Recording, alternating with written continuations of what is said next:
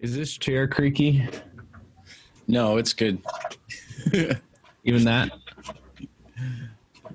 I hear just barely, but yeah, it's not distracting at all. It's good. Okay. Yeah. So welcome, potential audience, to the Two Worlds podcast. We're calling it Two Worlds because you may or may not be able to tell we are two brothers. Two worlds. Sounds like a 90s sitcom. We're two brothers who have had different experiences in our young adult life. And I think through that, we have a lot to offer to the discussion on religion. And is there any other topic, maybe philosophy we'll touch on? But it's all going to come down to religion, and I think in this one, Christianity in particular. So I am going to introduce myself as Andrew the Agnostic, and we'll talk about what that means for me. And maybe I'll even get challenged on whether or not I'm even agnostic. I don't know. I'm agnostic about being an agnostic. I don't even know if it matters. But Jeff, do you want to introduce yourself and tell them what you do? Sure. I'm Jeff the Jesus guy. And I'm a pastor. I'm your brother, and I'm a pastor in the Church of the Nazarene, which is kind of a weird. It's a denomination that is uncomfortably evangelical, and so But I'm sure we'll get into all of that. But that's what I do, and so I guess I'm sort of representing the Christians here. Yeah. The Nazarene denomination it's a lesser known. People ask me how to describe it, and all I can say is, well, it broke off the Methodist Church in the 20th century, early 20th century. Someone told me a few months ago that it started out as a ministry to alcoholics, that it was a Methodist church on Skid Row, and there were some members who said, let's take that message right outside our four walls because there's plenty of people to minister to there. That's yeah, I mean, that's, all of these things are always more complicated, but I would say the ministry to addicts and kind of, I'm sure they would have used, language. Again, this was the late 1800s. So, but it was a Methodist pastor. So sort of, if I could just real quickly, there are two big influences happening. The holiness movement, in the late 1800s is kind of a extra, it's outside of the church, right? So it's all these people from multiple different denominations who are convinced that that holiness kind of in this life is a real possibility. And so that's all kind of going on. And then you have, it especially sort of aligns with Methodist theology. And so, so there were a lot of Methodists. Brazee, the pastor you're talking about, he was a Methodist pastor in LA doing that kind of work at I think at a place called Peniel Mission, if I have that right. And the Methodist Church didn't want to let him continue doing it. And so, that's when he ended up leaving. The Methodist Church has a much stronger structure of like, we get to tell you where you get to pastor. And so that's when he left. And then it was about, that was 1895, I think, the LA First Church started. And then it was like 1908 is when the denomination officially started with all these holiness people from different parts of the country. Yeah. So that's a history nobody cares about. But real holiness. Yeah. Yeah. But history's tough because it can get kind of, I don't know. And that's where we both come from. Yeah. It shaped my experience for sure. My experience with the church. Holiness, I mean, back in the day, it was no dancing and no going to movies. It went that far. But we grew up with it being very plainly, let's say, no sex before marriage. No, it was, I mean, these are common things throughout the church. Okay. So that hasn't changed and it's not going to change. I mean, what else? What other kind of rules there were? There was still some kind of, I'll just say, for lack of a better word, paranoia around mass media, secular media. I heard that word a lot, secular, growing up. And Yeah. I'm not sure. I don't like it. I see the need for it, but it. Yeah, and I think that was a part of just our being part of like the whole evangelical world, right? So like growing up in our house, both our parents are, you know, our dad's in ministry, and you know, and so that was like, yeah, it felt like in some ways, I guess that was kind of like a whole world unto itself. I remember, let's see, what could we not watch? Ninja Turtles was a big one. Too much Eastern philosophy. Yeah. Yeah. But there's a lot of stuff like that for sure. Which is weird for me. That's one of the things I have been thinking about, is how, let's say, demonized Eastern philosophy is, and just anything that's not Bible-based, strict Christianity. I mean, and I even see a lot of just division between even the denominations. And at the end of the day, well, we were taught, well, as long as you believe in Jesus, it's all good. Yeah. But it came with a lot of, but we'd rather you not go to this kind of church. We really think ours is the best, which in fairness, like, we got to believe in what we're doing. So I don't fault anyone for that. Yeah. What kind of, I'm sort of interested. Cause some of these conversations are conversations you and I have never had. Like I'm 33, you're 30. Right. Yeah. And like, so I'm, and for whatever reason, it feels like we had pretty different experiences. And so it's interesting, I think, to see how kind of our different perceptions of those things, how they've worked themselves out. What churches did you feel like you were maybe told, or just maybe it was just insinuated or something that you shouldn't go to? Well, the Catholic Church for sure. Okay. That was like, yeah. Were you interested in going to a Catholic church? I just remember as a kid having friends who went to Catholic church and asking if I could go. And it was I see. Pretty much a hard no. Yeah. Like, interesting.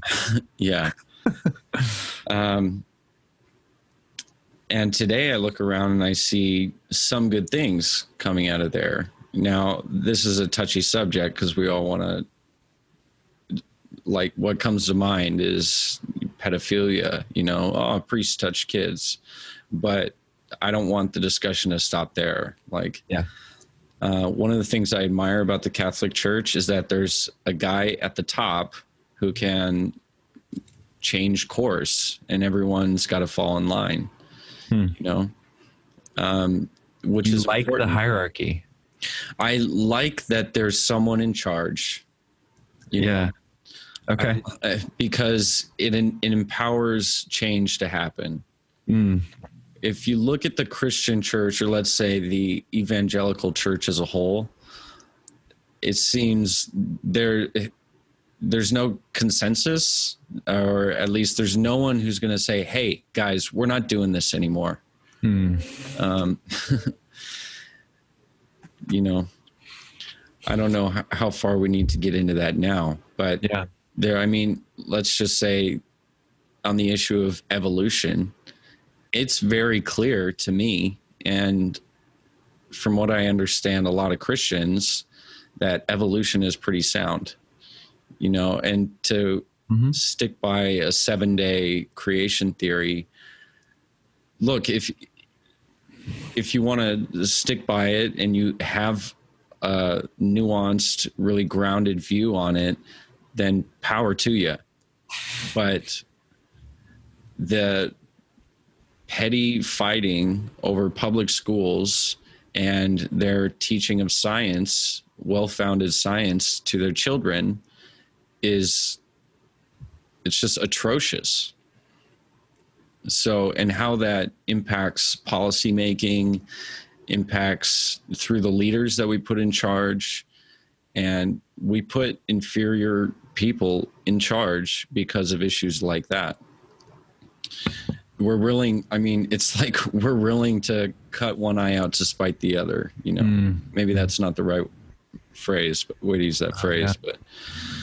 But it's, I'm not going to be afraid to say, like, with our current leadership, there's just glaring issues and demonic powers, yeah, at play.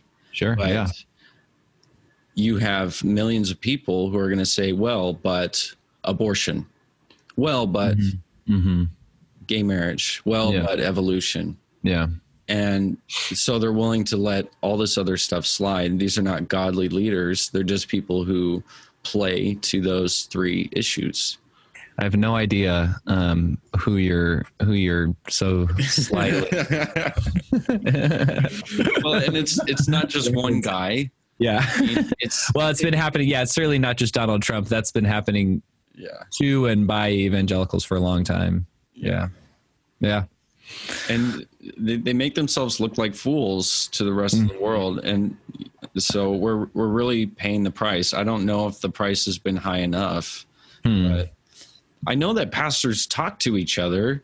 So, you know, when are they going to say, hey, I think we got to just like call it quits on this here. Like maybe there's more press. Like they don't have to say, okay, now we think we should kill babies, you know? Oh yeah. Now, you know what? We changed our mind.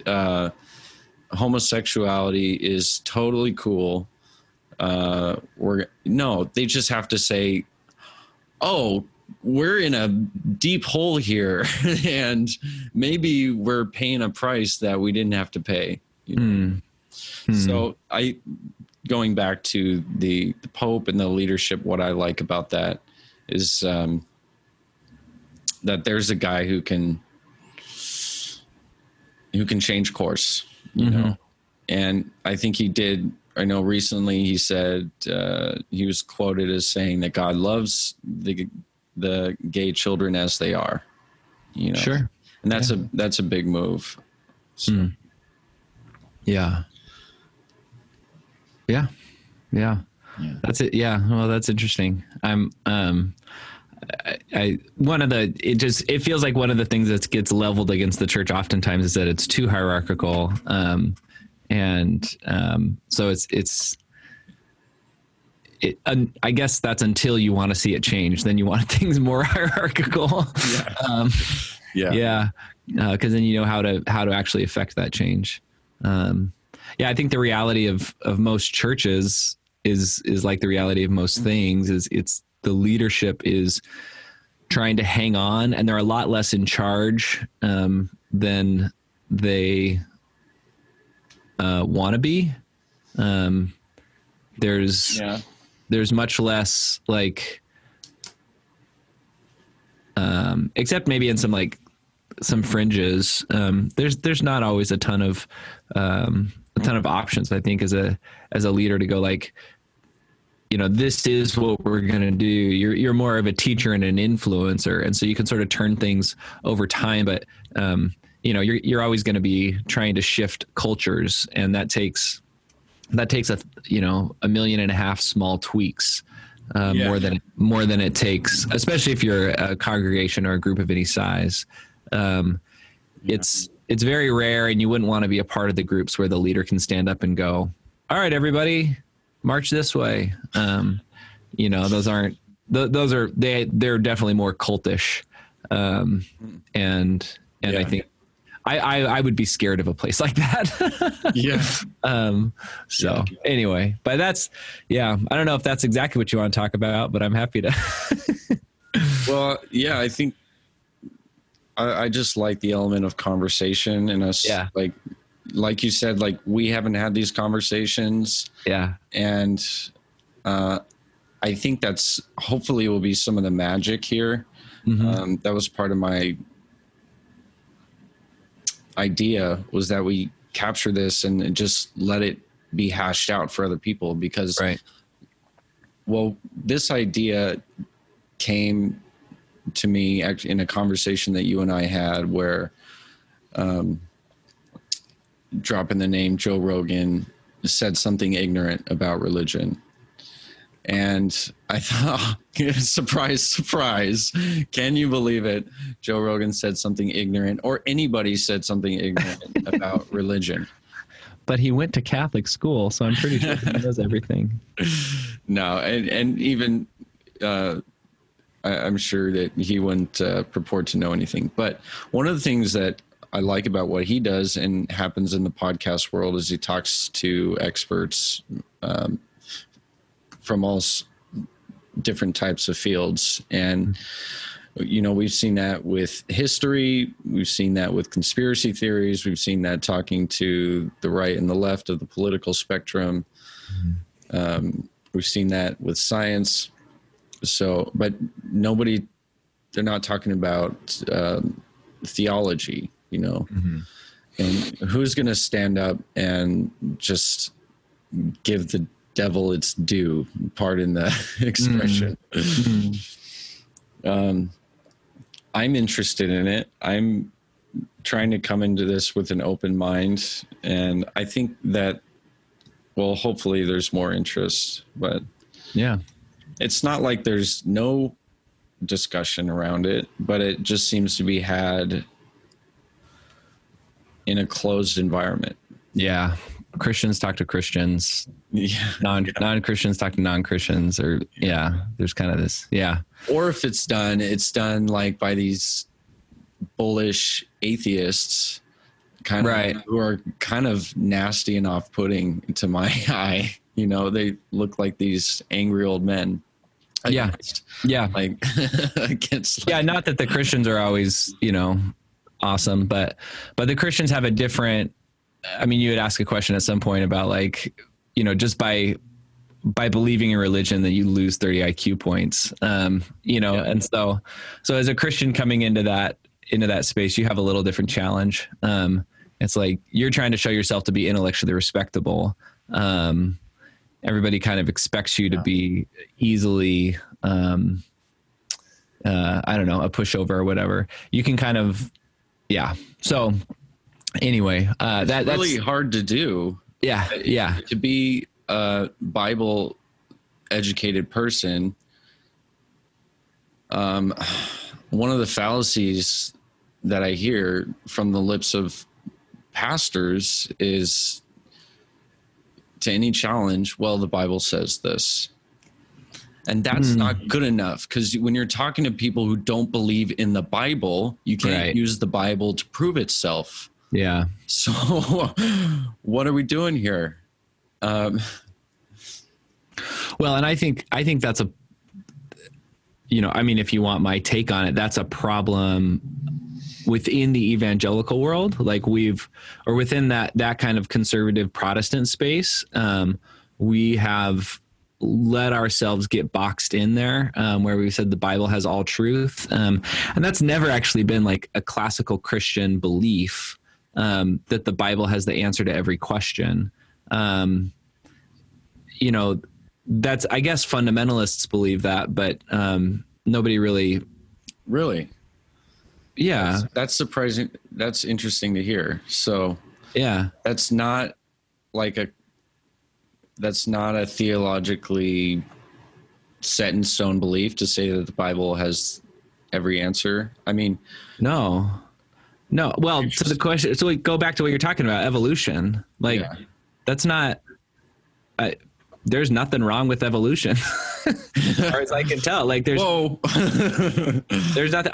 I'm an evolutionist. I said it here, folks. Oh my goodness, you're fired.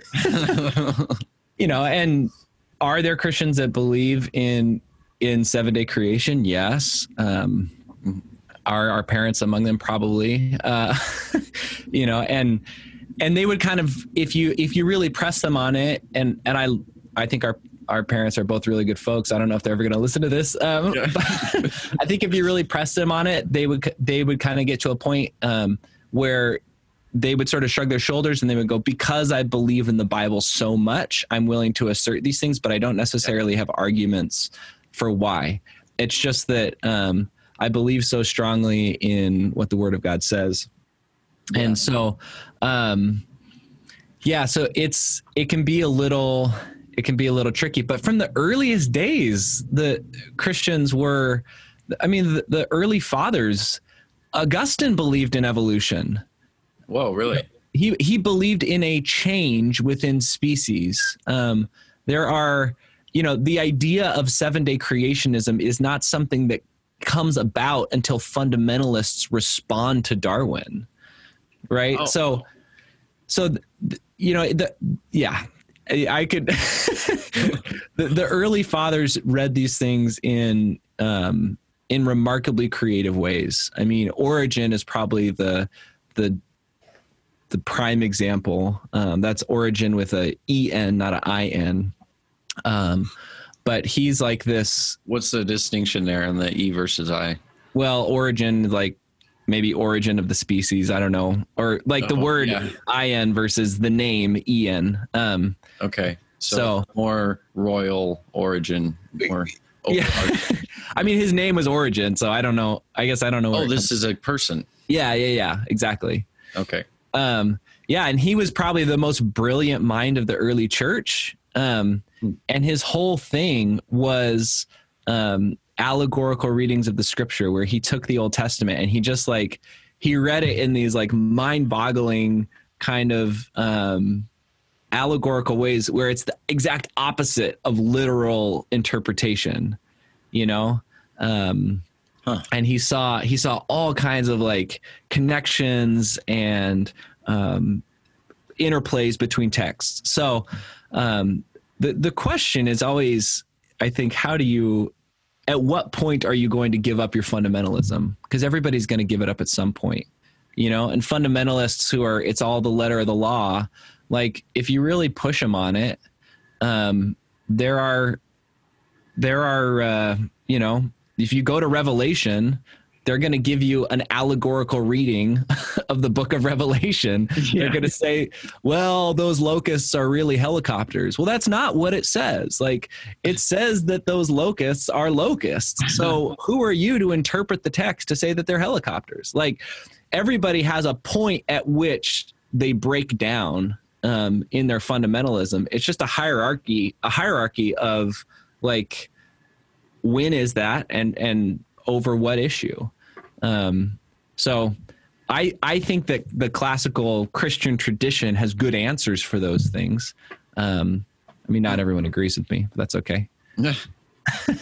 So I would say, and the tradition I'm sort of in would say that scripture is it's where we start, but you have to actually apply your reason, and then you have to measure that against the whole, the tradition of, the tradition of Christian interpreters across time. So, yeah. I don't know. Is that something you felt like you ever heard growing up, that there was room to explore? Yeah. Never.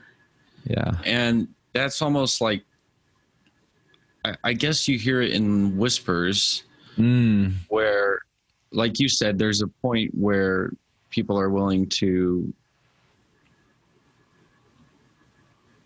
stop being fundamentalists and start reading and start interpreting things.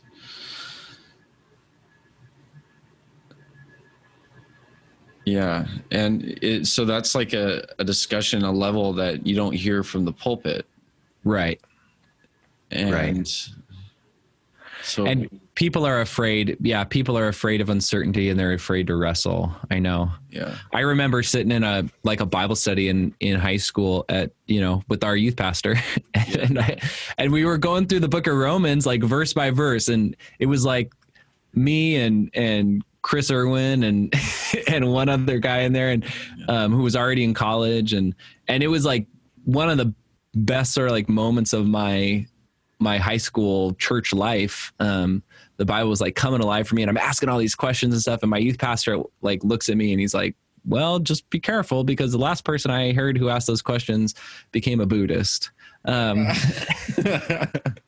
I was like, well, okay. I mean, you can just sort of like step on my soul if you want to, I guess. But I'm like actually excited about the Bible and you're afraid that I'm going to ask too many hard questions, Whoa. Yeah. So it's that kind of thing that it just breaks my heart. It breaks my heart because I know it kills people's faith. I know it does. Yeah. It's really refreshing to hear you say that. It reminds me of, my journey in high school led me into the charismatic church. And I will say, I gave Christianity, I gave the church my all. I really gave it my best shot, and I felt dull in the evangelical church. And when I caught on to Bethel and the charismatic third wave Pentecostal, whatever, I really came alive. That I was so into actually experiencing God, actually like having an experience. Like, can you believe that? It wasn't all just intellectualism. It wasn't all just like Bible studies and, showing up on Sunday and tithing your 10%. But I got further down the road with that and a little more up close and personal with pastors. And when the whole time it was, listen to what God's telling you, step out in faith, give it your all, and then I started to say, I think God told me something. And then I got bit hard. Really? And then it was, don't say that. Don't say that God told you something. And I think that was like the first nail in the coffin for me. Because I couldn't, now I was young and I was going through a lot of other stuff and I was just frozen. And I'm still looking forward to that conversation with another charismatic pastor and say, like, why did this get told to me? I understand if they just disagreed with what I was saying. And I understand if they just wanted to provide some further insight, some outside perspective. But why did I just get hit with, don't say God told you so? And I think it was that specific. It was like, don't say that phrase or whatever. Like, yeah. I wonder if it was coming from them because they had realized their error and they'd said it too much.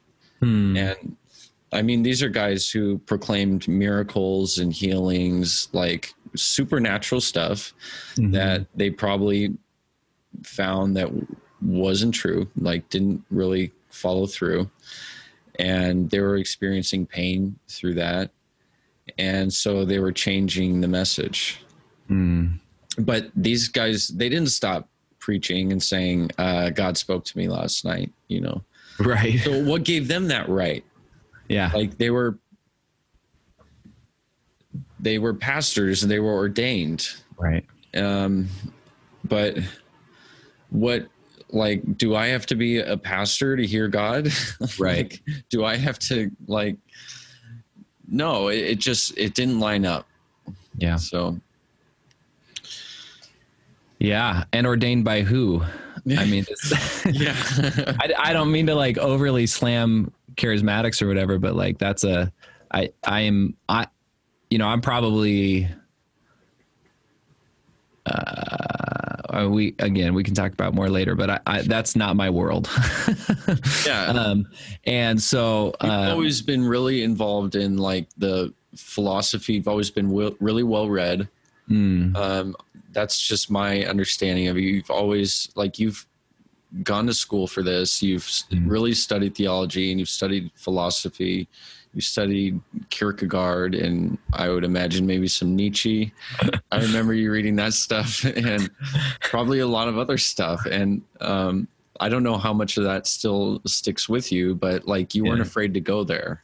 And in the charismatic church was a little different. It was like more creative people who weren't the type to sit around reading that heavy stuff. And so there was a lot of ebb and flow of narrative in those churches that you were a part of. Yeah. Okay. Or maybe the narrative was just weak too, because it was a lot of just like worship and experience God, pray for healing, and okay. So could I would it be right to say that it's dependent on like those meetings are so dependent on people's experience of God and whether they're actually having this tangible sort of experiential connection. And then there's not necessarily always something beyond that, that sustains it over time. Right. So if your experience drops off, then what? It's just the dark night of the soul, which is a term that actually comes about. Well, anyway, the person who talks about this dark night of the soul, like St. John of the Cross, he's talking about it because that's actually what sanctified, that's what saints go through in the way that he understands it. But it gets used if your whole process is it's got to be this. If God's not speaking to me, then God's somehow gone. It's there's a lot of issues there. I think theologically there's a lot of issues. But I mean, and I'm not anti-experience. I think people do and can and should have experiences of God, but they shouldn't be the barometer for truth. Because a lot of things can impact those experiences. A lot of things. And it seemed to really take a toll on the congregations of those churches. You'd see, it was like manic depression. Oh, really? Every one of these people, just about. I mean, there are the core, more stable church elders who were consistent and, faithful. But in a lot of the people in the outer circles, you see them growing massively and having these incredible revelational experiences. And then next week, they're just crushed, or they're just not even showing up. So is that a part of you becoming an agnostic, the sort of back and forth? Sort of taking on that label, I guess. Yeah. Because I had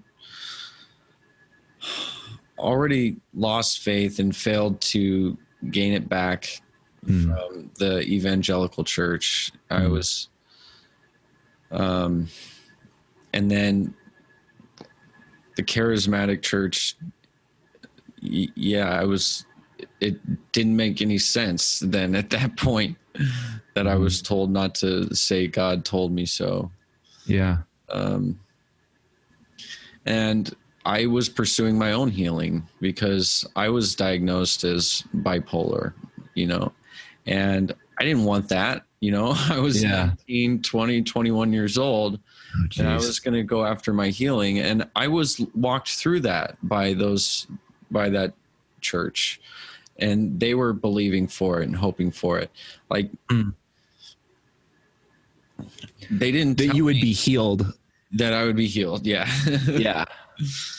I mean, they didn't tell me not to go to the doctors and not to take the pills, but everything that underlied the messaging told me that it was possible and it should happen.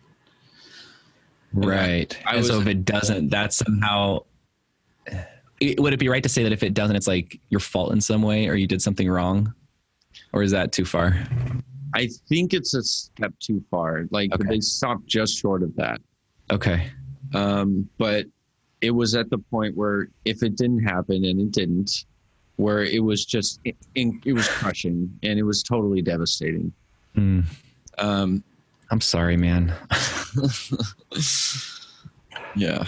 So I eventually started the meds and it worked, and I still wanted to believe in the charismatic church. I didn't want to carry this bitterness. I wanted to believe in the church as a whole. But then further down the line, like I just still didn't see any real depth or anyone who then broke that barrier for me to bring some sort of sense into what I had gone through.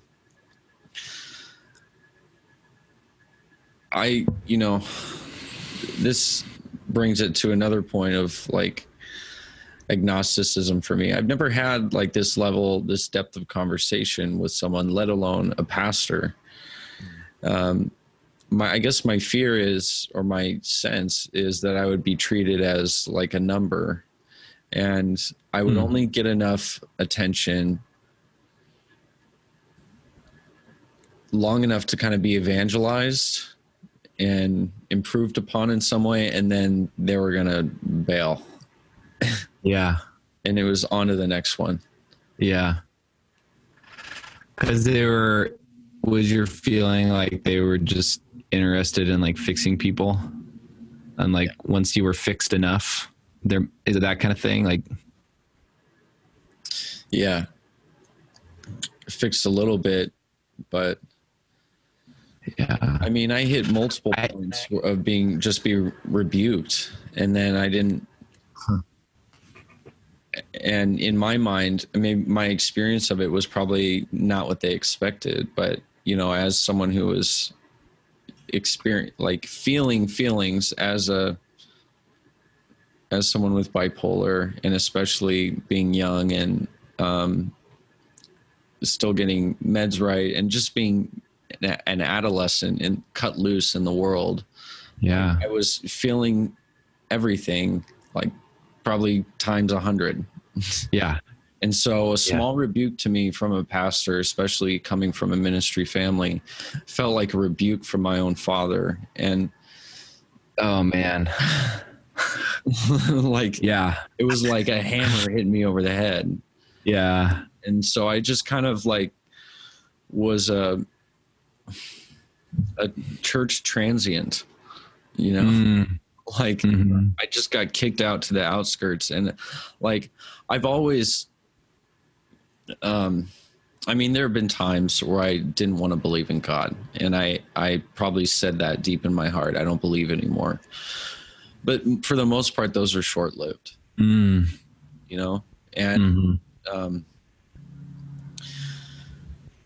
so where was I going with that? But there's a part of me that's always looking for a level of depth in some kind of church, but I haven't found it. And I've just seen a lot of to the opposite, Yeah. Yeah. I mean, and you've been around a lot of churches. Yes. It feels like you've had yes. I don't know if you'd say you've been in a lot of churches, but just like working in sound and event production and everything, like you've had the experience of like seeing kind of what churches are like on the business end. Yeah. And that is sometimes like so ugly. Yeah. I don't know. Wow. Well, I mean, I I know I can't like apologize for everybody, but maybe I can apologize for myself for like not being the best like brother in ministry during that time of your life. Yeah. I know I used to like think about you all the time and pray for you and then like not know what to say. And then I would just chicken out and say nothing. And that's not a good answer. Like, you know, that's not a good answer, but it was. I don't hold any animosity because I come from the same place where just knowing the kind of communication skills that we were brought up with, which is not a spiritual issue. That's just a family issue, you know, sure. and it's not uncommon either. So, I'm not surprised that we didn't have the toolkit to, look each other in the eye. And that's probably why this is happening this way. Yeah, totally. It took like, hey, do you want to do a podcast for us to actually just have a conversation as brothers? You know? Yeah. And so that's my fault too. I mean, that's my burden as well. Yeah. Man. But hopefully there's some good that can come out of it. Sure. Yeah. So too. So what do you think? Oh yeah, go ahead. I was going to change the subject. Man. I'm just the hanger on. I'm just the pastor trying to get a little bump in my weekly tithes through this thing. Man. Well, I was going to change the subject, but, or circle back to something. Yeah. So have you ever seen the church apologize for anything?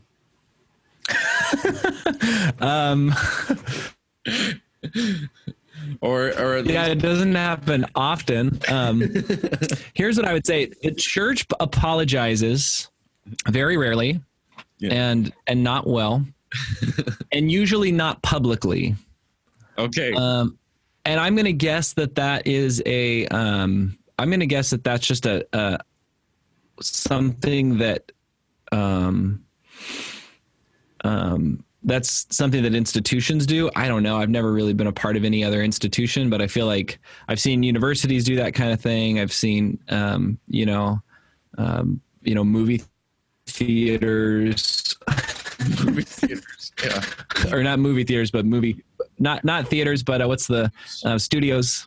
Hey, I'm not the one who lives in LA. Okay. So I mean, somebody who runs the studio messes up and they're like, they distance themselves from him or whatever. Like they kind of make the political move. Now they're not like claiming to have the universal truth. So it makes sense that they kind of do that. But I think churches do apologize, usually not by, here's what I'll say. Churches recognize that things are wrong in themselves, not through public apology, but through splitting often.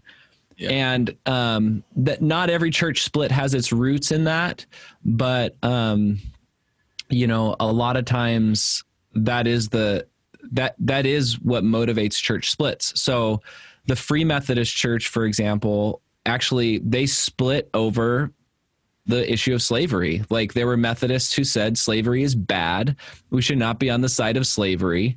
And other Methodists who said, no, it's cool, man. Like we'll just keep on going. And so the United Methodist Church, which is currently in the middle of another split, was a kind of a production of the Free Methodist Church splitting off.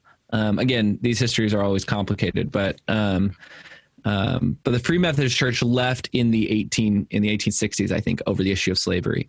So I would say that's a place that some Christians at least got it right.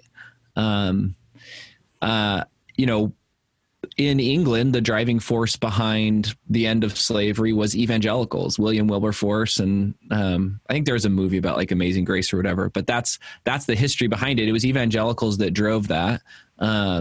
It was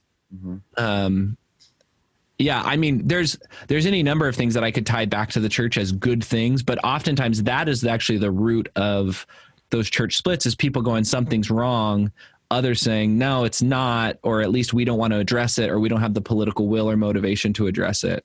And so a smaller group will end up splitting off. Is that an apology? Not really. I just say part of the church then recognizes that something is messed up. So there have been, I know I just was reading a Twitter thread this morning, probably. I know the Presbyterian Church at one point did kind of make this big move to apologize for their involvement in slavery and racism. I think that was in the 60s or 70s. But again, all those things are sort of internal, and then like a press release comes out that nobody reads. And then, but you know, it doesn't solve the problem. Like as an institution, how do you do that work? And I think the only way you can really do it is to say like, we're going to continually engage in a process of lament and grieving, for those wrongs. But in so much of the church culture, like, you know, that's a downer. Like people don't want to keep showing up to a service of lament. And so, some Anglicans that I listened to, not so long ago, they organized, actually it was about a year ago this time, they organized a big, like, and I think it was during Advent, which is in some traditions is a season of lament and mourning and repentance. They organized they were in England and organized like, I don't know the language because I'm not Anglican, but basically these grieving, lamenting, mourning services, like of confession and penitence. That's probably the words. They had all these people together doing it over, I think it was specifically over priest, like clerical abuse of minors, saying like, we need to apologize, not just to the people who were hurt, but we need to apologize to God for screwing up our calling and our mission. And so I wish there was more of that, man. I really wish there was. You know, our church is so kind of loosey-goosey about worship that they just kind of leave it up to the individual pastors and, you know, and then it swings to the other side where what's hard is like, it swings to the other side where there's these, like, some churches will apologize for anything, man. Like everything, they're sorry for all of it. They're sorry for stuff that nobody's even mad at them about, or, you know, whatever it is, like, and you're just constantly in this thing of like, okay, there's sin in the world. We lament. And I don't know the perfect balance. But I think there is a right balance between, lament and grieving and mourning. But then also, I don't know. Yeah. I don't know. If you're gauging it by what other people say, you're going to be in trouble. You've got to kind of find, I think there needs to be some real seeking on the part of church leadership for some of those things. And I don't know, that's probably a really bad answer. Well, no, it's an excellent answer. And there probably needs to be more seeking on the seeker's part. Like, probably what we've come to expect is for institutions to like buy airtime, you know, or to fire people, you know, fire this pastor, fire this leadership. And it does happen, but it happens silently. Exactly. And it's like they kind of just tuck this guy off into a corner and, you know, just say, well, he's going to work on his. And then typically he'll go start a new church, you know? Yeah. I mean, we could name the names, but it's, I mean, I'll be honest, like church culture is often sick, and it's especially sick when it gets wrapped up in sort of mainstream. Like it's especially sick when it's co-opted by political interest. right? And that's what happens time and time again by anybody who has influence, who's on TV, who is the leader of a university in a southern state, likes to hang out on yachts. It's like because if you have influence, like you can wield that influence in the church, or you can wield that influence in the world, and it probably won't feel that different, like on a day-to-day level. And so you get political characters are going to come along and they're going to want to use you, and it's like, and there's, Billy Graham just thought Richard Nixon was just the cat's pajamas. He just thought he was such a good guy, such a committed Christian, all this kind of stuff. It's like, okay, maybe not. Maybe you misread that one, Billy. And there's probably an argument that Billy Graham got used a little bit by the political right, even though he was a lot less politically influenceable than some of our pastors today who are so eager to be. I mean, they'll do anything to have Donald Trump bring him to the White House. It's gross. Yeah. Yeah. So I don't know. I think I think power is dangerous, and power and authority needs to come with a lot of prayer and accountability. And oftentimes in the free church world, meaning in the place where churches are not accountable to authority structures above them, it's really easy for someone who's good at getting influence to just kind of stack that influence on top of, and then you're too big to criticize, you're too big to fail, all of that kind of stuff. Yeah. And so then you get these mega churches that are they attract sociopaths, because who would want that kind of job? So that's a mean thing to say, maybe. I don't know. I know some mega church pastors. They're, from what I can tell, they're nice people, but oftentimes that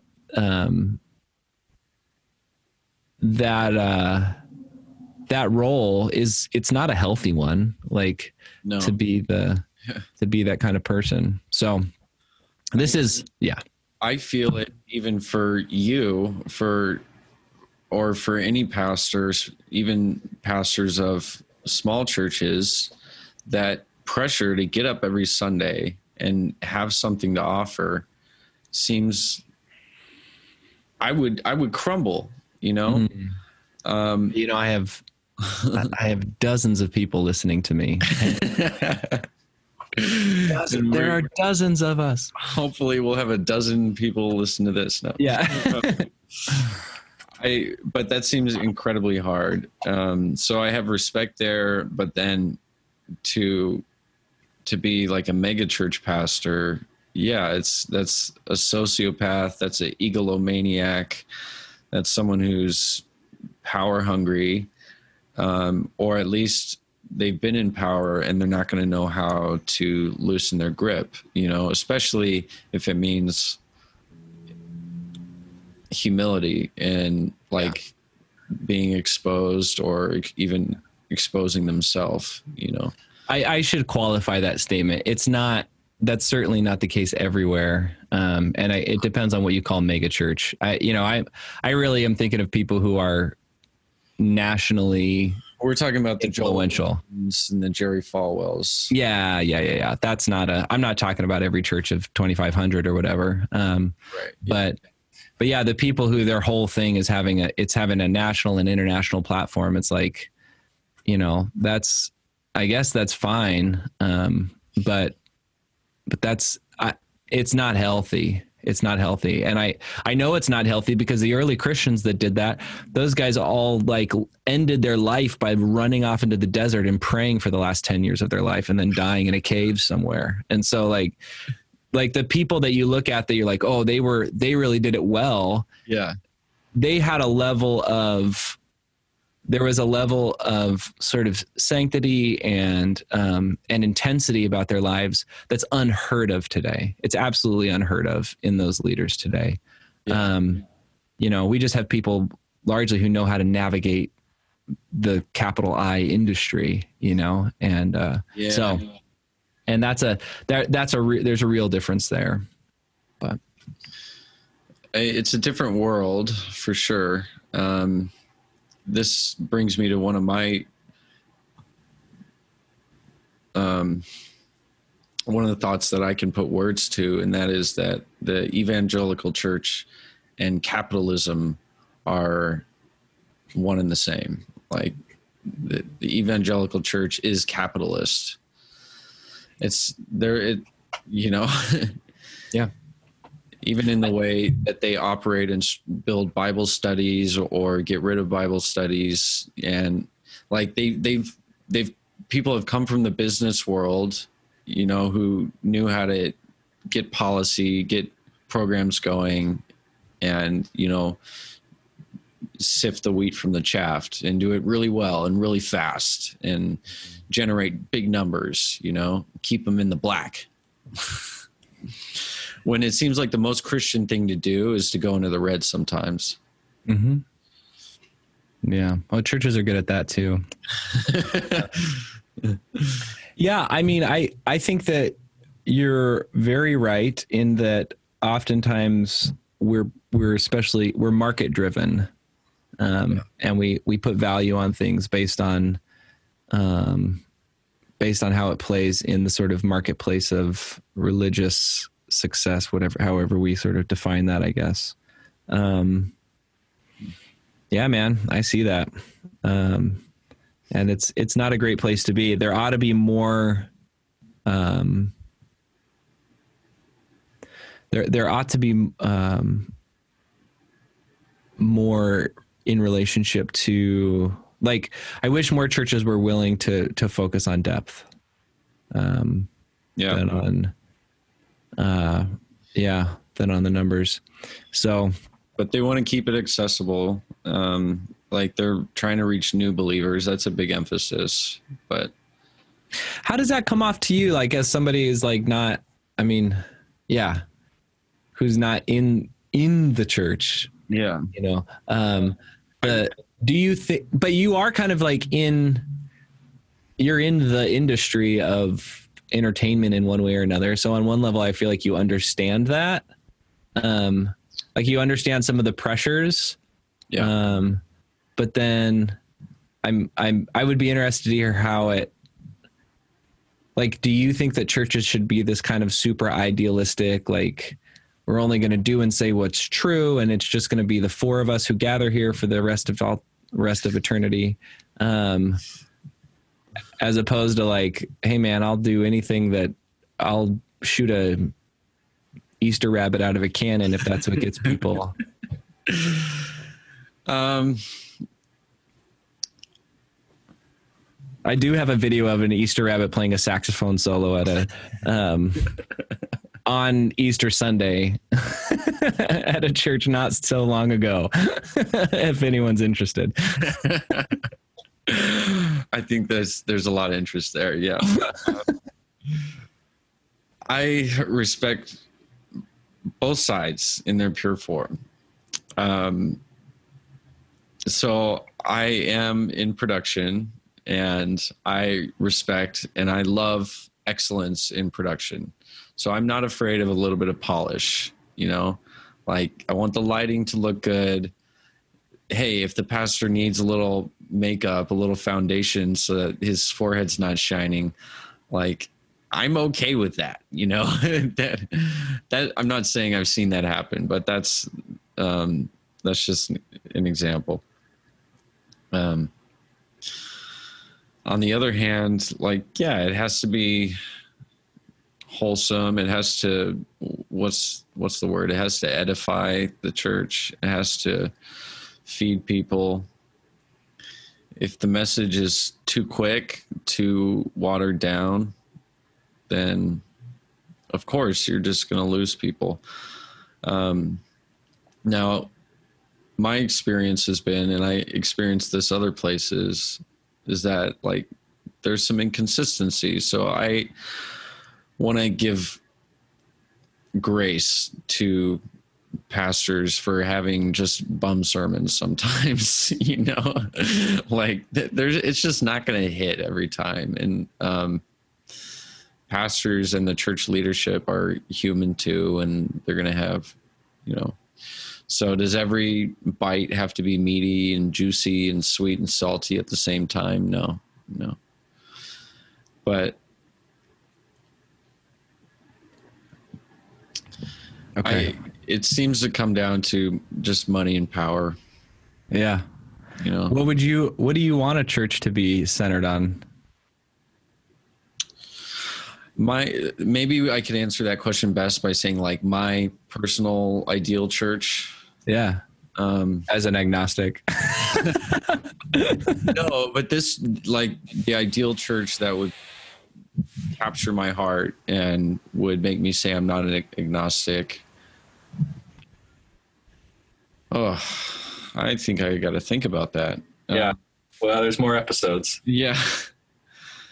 No, I think that they would have the kind of discussions that we're having here. Like there would be weeks where it's like Q&A session, you know, or maybe not just weeks, but during the week there would be sessions where it's like a free for all. Yeah. I would love to see that, you know, and to see a pastor who has wrestled with these questions and is not afraid to go toe to toe. Like that would be really exciting. Yeah. Well, I can tell you that's what most pastors I know, that's what they want to do. Yeah. Yeah. Yeah. I think that there's a huge number of people that are, it bums me out that so many people's experience is like, well, this guy shut me down. I'm like, man, I could have sent you to like 90 other people who who would be desperate to really engage. Yeah. Have someone who's willing to do that and willing to lose church members and like say, well, hey, look, I don't have the answers for you right now. And it sounds like you need like this other spin on ministry. And oh yeah, there's this church down the street that you should probably go to, and you know you're going to have a much better time there. Like, could you imagine if they were willing to do that? I've done it. Yeah, that's amazing. Well, yeah. I mean, it doesn't feel that hard to me to do. It's kind of like, well, they're either going to go there and actually latch on to things, or you know, or they're just going to be here for a little while and then leave anyway. So that's, yeah, it doesn't feel like it's that virtuous of a thing, but so the churches that do the church best to me, are also the pastors are inaccessible from what I can tell, like, or they're just too busy, you know. Maybe they do sit down with people during the week and they take meetings with, you know, nobodies like me who, you know, people who haven't tithed, you know, but, it would be an interesting experience. It'd be an interesting experiment to email email pastors like just off their websites and see if you could get them to set up a meeting with you. That would be like, I think there'd be something to that. That's my dream pastor, really. Oh man. Yeah. Well, I don't know. I know we don't live close to each other, but I feel like I do a lot of that. But I mean, it sounds like what you're describing, honestly, is an actual pastor and not like the leader of like a CEO pastor, a movement. Yeah. Like somebody who sees themselves as, somebody who sees their job as to actually shepherd and walk with people and like guide them through, or the right word maybe is like, I don't know, the cultural word is probably curate. Like to help somebody discover what else is out there, in kind of like the Christian, to discover what else is out there in the process of growing in Christ. You know, and that might be like people from different theological traditions. That might be people maybe even a little bit outside of the Christian the Christian tradition, but who have some wisdom. Like that's what scripture is, as far as I can tell. Like it's the over time curated wisdom of a community that has been like, that's been sanctified and guided by the Holy Spirit. But that's ultimately what it is it's like over time, this whole like nation of people, we don't always know who picked those books of the Bible, especially in the Old Testament. We just know that they lasted, and that ultimately, like there was some kind of power in them that everybody got behind it. And boy, Ollie's really going to town there. Ollie the dog. So, that's, it sounds like you're actually just describing a pastor, which doesn't seem like it's a lot to ask, as opposed to somebody who's, whose heart is in like, maybe it's just a confusion. Maybe people are just convinced that the only way for them to actually reach people is to have a sort of brand recognition. And I just don't think that's true. I think that that's buying into a kind of lie from the entertainment industry or whatever industry's out there, that you've got to have pull if you're gonna influence people for the better. In order to have pull, you have to kind of be separated from the people that you're trying to care about. And I'm like, that's not it. What about, I just had this thought. Look, pastors are busy. It's like they're running their own little business. And we know that any business owner is busy. So that's understandable and respectable.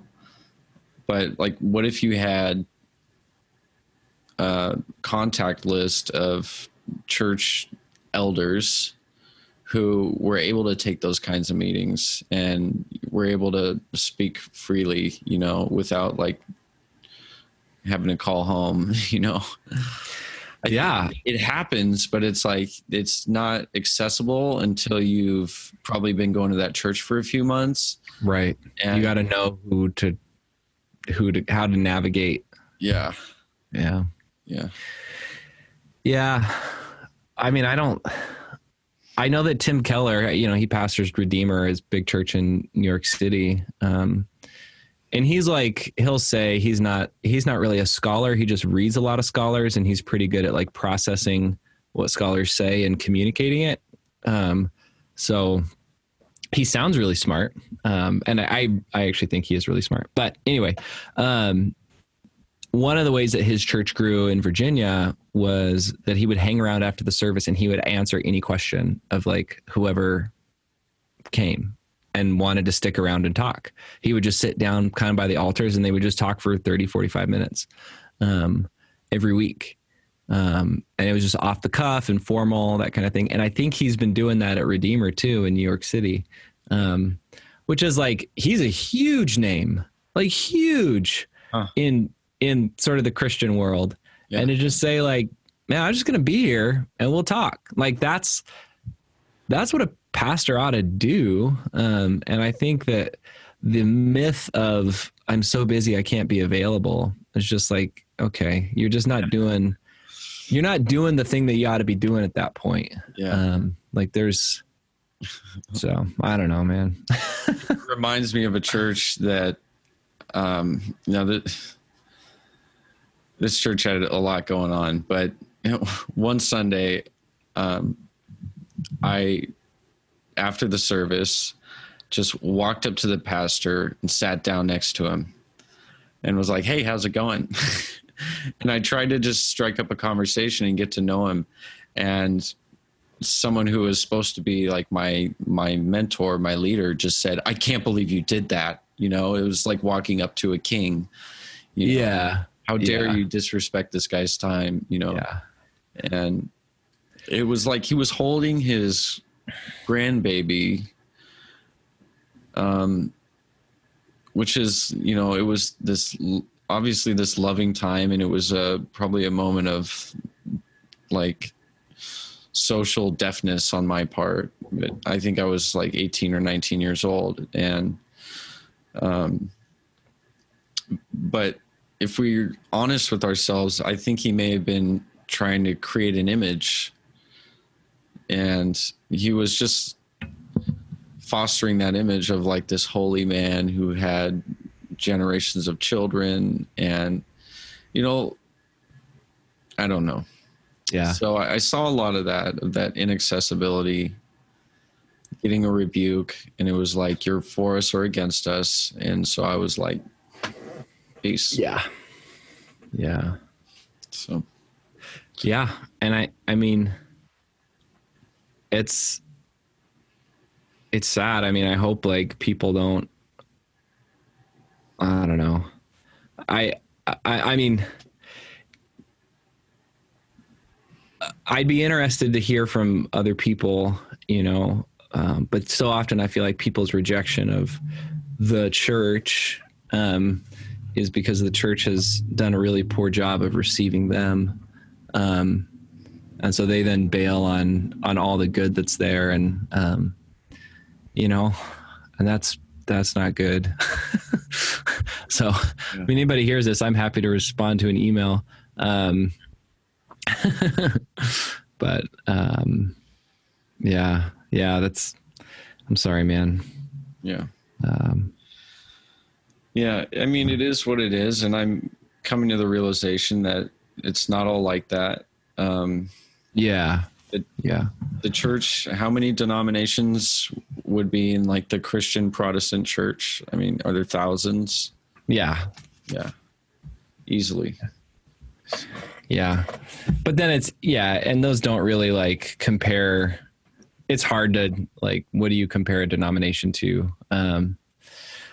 So I don't know. It's, lots of denominations. Because anyone technically could start it, I guess. Yeah. So. Well, I think we can. Yeah, we can. Yeah, that sounds good. Yeah. Assuming anyone's listening, thanks for listening. And I hope we had I hope you got something out of it. I know I did. So. Yeah. Cool. Thanks, Jeff, for participating, and thanks for being just vulnerable and being you. Yeah. Thank you for being you. From my world to yours. Two worlds. Two worlds.